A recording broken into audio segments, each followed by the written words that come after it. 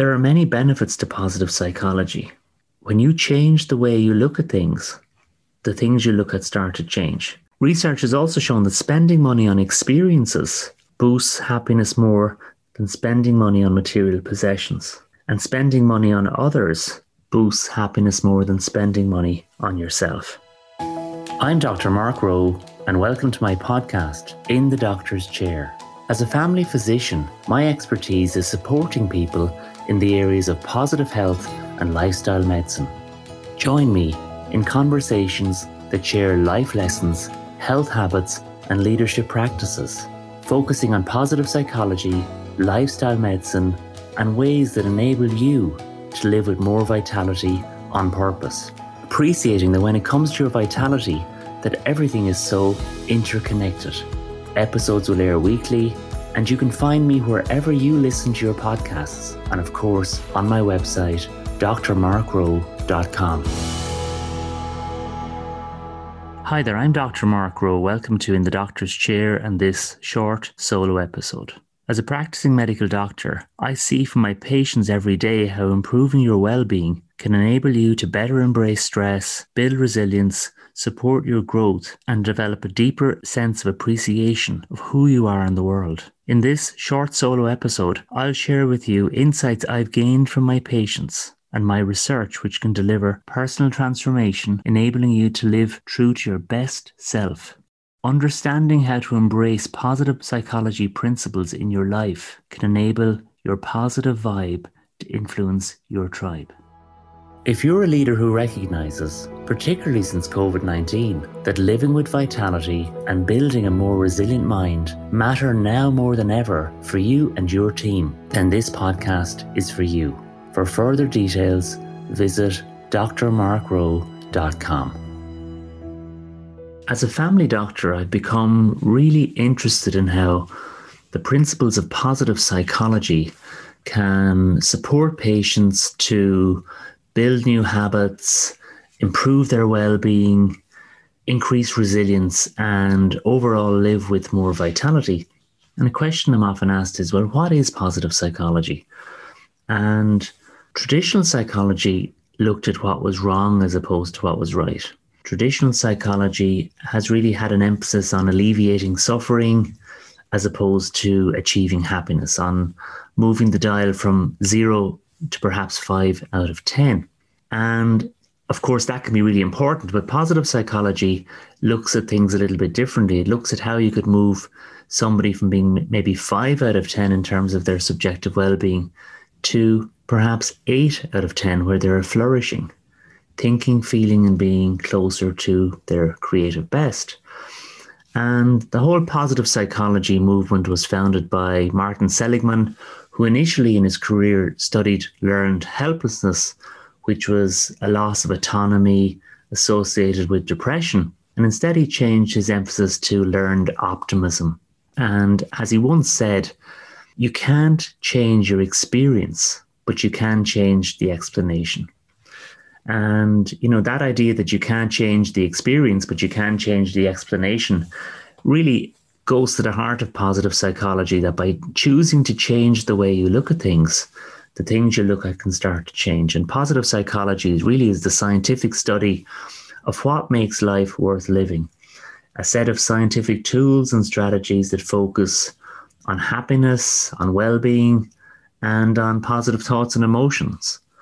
It's an emphasis on what's strong as opposed to what's wrong, a strength-based approach to living as opposed to focusing on weaknesses, building the good as opposed to repairing the bad, on what's life-enhancing as opposed to what's life-depleting.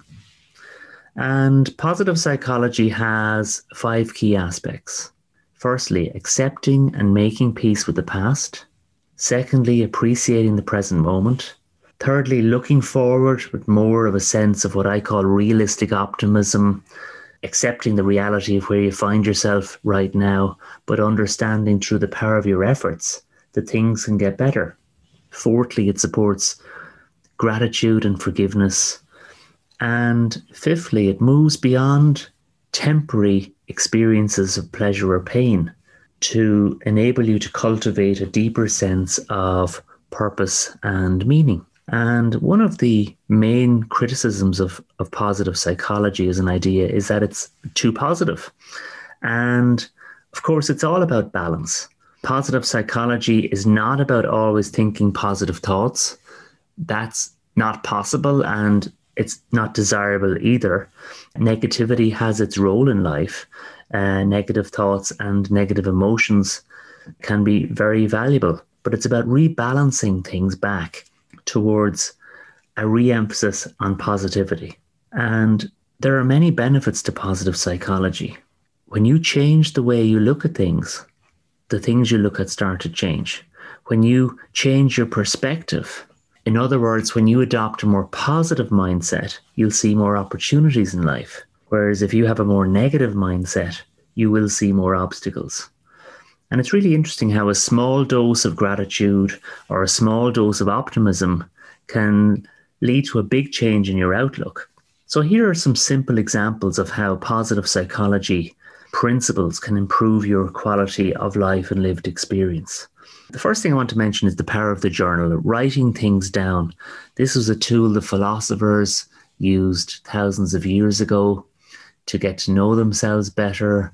Writing things down on paper, I call it thinking on paper. It helps to teach objective perspective. And there are 3 great ways that you can use a journal to support you from a positive psychology point of view. Firstly, you can use it as a written gratitude practice. And I'm a great fan of the idea of a written gratitude practice, writing down 3 things every day you feel grateful for. They may be keystones in your life, in your health, or your relationships, or they may be small incidental things as part of your day. But when you write things down, when you express your gratitude on paper, what you express in your journal, you impress in your heart and in your mind. In other words, you connect with your subconscious mind. And as I say, it's not possible to feel grateful on the one hand and tense, hostile or anxious on the other. It's really like an anti-anxiety vaccine. And of course, gratitude is all about wanting what you have as opposed to having what you want. And it really is a tremendous way to build your emotional bank account with a rich reservoir of positivity. And, research has shown that a written gratitude practice just once a week, never mind once a day, once a week for 10 weeks can boost your inner feelings of well-being and happiness and contentment by at least 10%. Secondly, you can use your journal to reframe challenging experiences through the lens of what have I learned? How can I grow? How can I choose to see things differently? And thirdly, you can use your journal to write what I call your best possible future self. That's a short paragraph imagining yourself at some time in the future, maybe 3 or 4 years from now, when everything you're working towards comes to fruition. So what will your relationships look like in 3 or 4 years' time? What will your health look like? What will your career look like? What about the places you hope to travel to? What about the experiences you hope to have? So writing that down and then imagining what life will be like when you achieve your goals, when these things come to pass.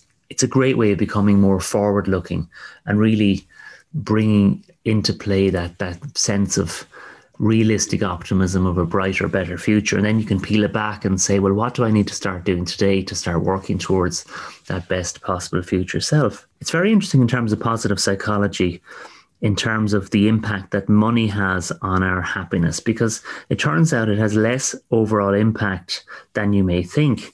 And this is because of a principle known as hedonic adaptation, which means that we tend to adapt to our circumstances.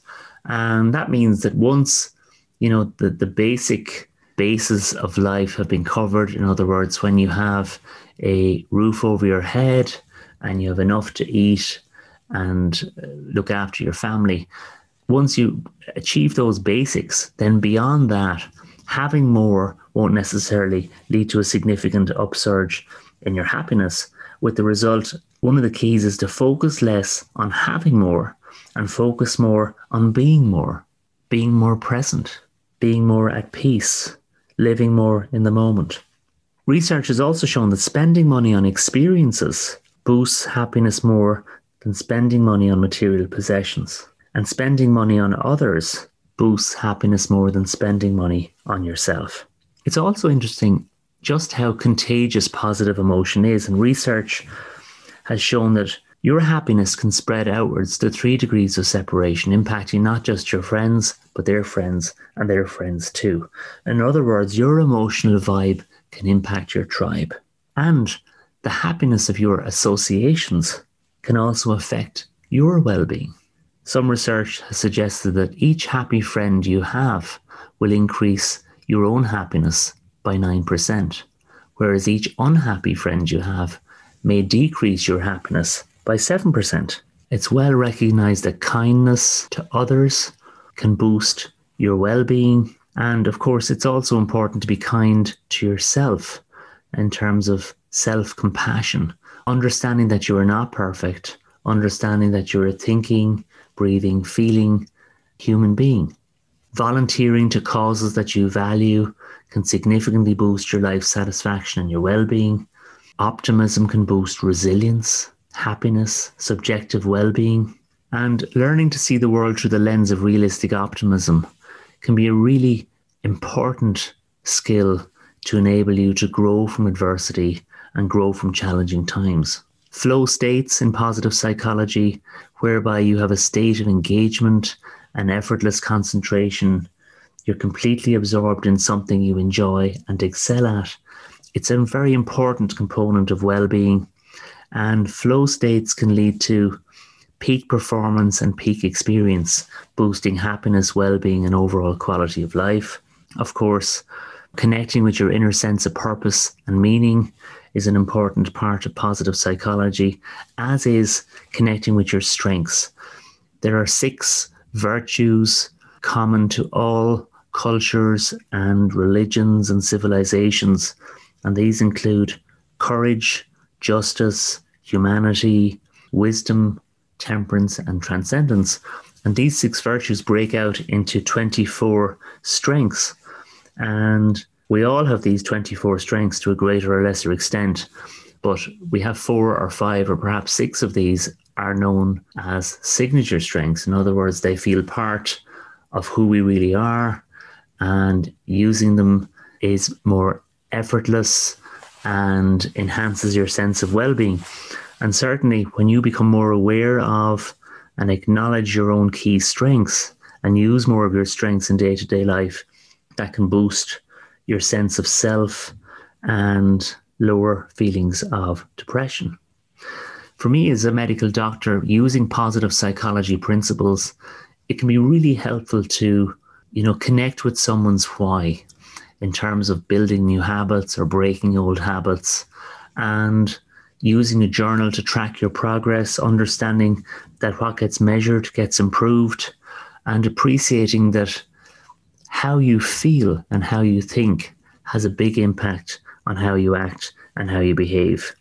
In terms of organizations, positive psychology principles can produce a ripple effect throughout an organization in terms of the positive impact of gratitude practices, kindness rituals, volunteering, connecting with the core values and purpose of an organization. Or perhaps more than anything else, using positive psychology principles can enable you to become more successful. No matter how you define success, whether it's by your creativity, your relationships, your energy, or indeed your health.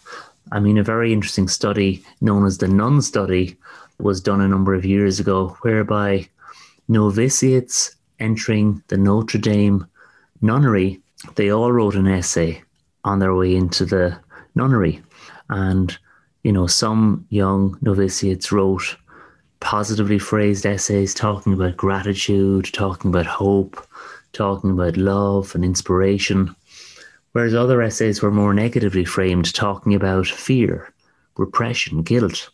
And many years later, psychologists did an analysis of these essays, and every positive comment and every positive emotion was scored +1. Every negative comment, every negative emotion was scored -1.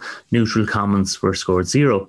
And all of these scores were added up. And then independently, they looked at how long these nuns lived. And it turned out that those nuns that wrote the most positively worded essays when they entered the nunnery all those years ago, they lived at least 10 years longer than the more negatively worded essays. So having a positive mindset and bringing more of the principles of positive psychology into your life, it can be good for your physical health as well.